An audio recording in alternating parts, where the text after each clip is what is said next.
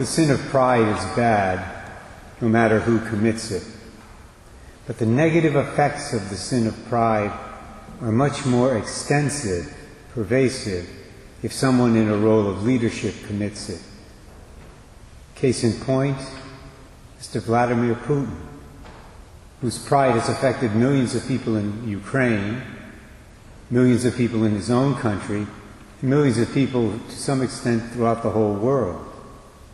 The violence and death and destruction we've been seeing every day on the news has been rooted to a great extent in Putin's pride, his desire for power, control over others, in his hunger to reestablish the Soviet Empire, with himself, of course, as the emperor. It's very disturbing, to say the least. This is the kind of pride and arrogance that the Pharisees exhibit in today's Gospel reading from John 7. It comes through clearly in their response to the guards who failed to arrest Jesus. They say to the guards, "Have you also been deceived? Have any of the authorities or the Pharisees believed in him? But this crowd, which does not know the law, is accursed."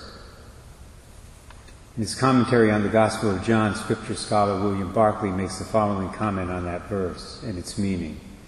He writes, "In their proud aristocracy and intellectual snobbery and spiritual pride, the Pharisees looked down in contempt on the ordinary man. Their plea was, nobody who is spiritually and academically of any account has believed in Jesus. Only ignorant fools accept him.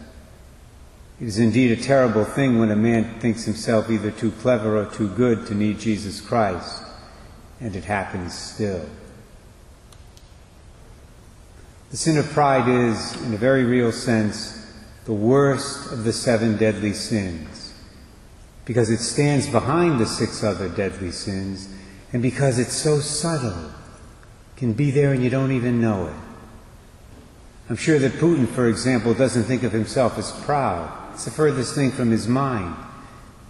In all likelihood, he thinks of himself as a just man who's trying to take back something that rightfully belongs to Russia and to the Russian people.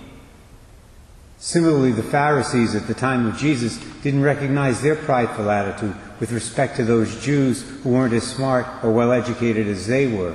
In their minds, they were selfless servants who were leading people to God and telling them the truth.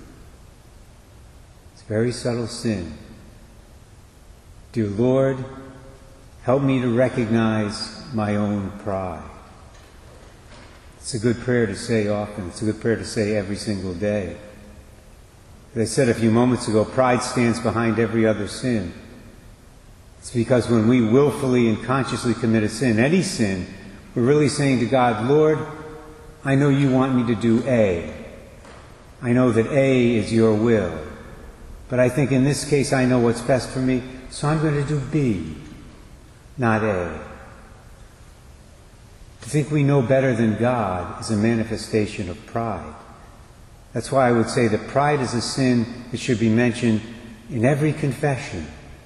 Since it's at the root of every other sin, it should be confessed with every other sin that we bring to the Lord in the sacrament of reconciliation. I think that's a very important step to take if we want to attain the virtue of humility in our lives.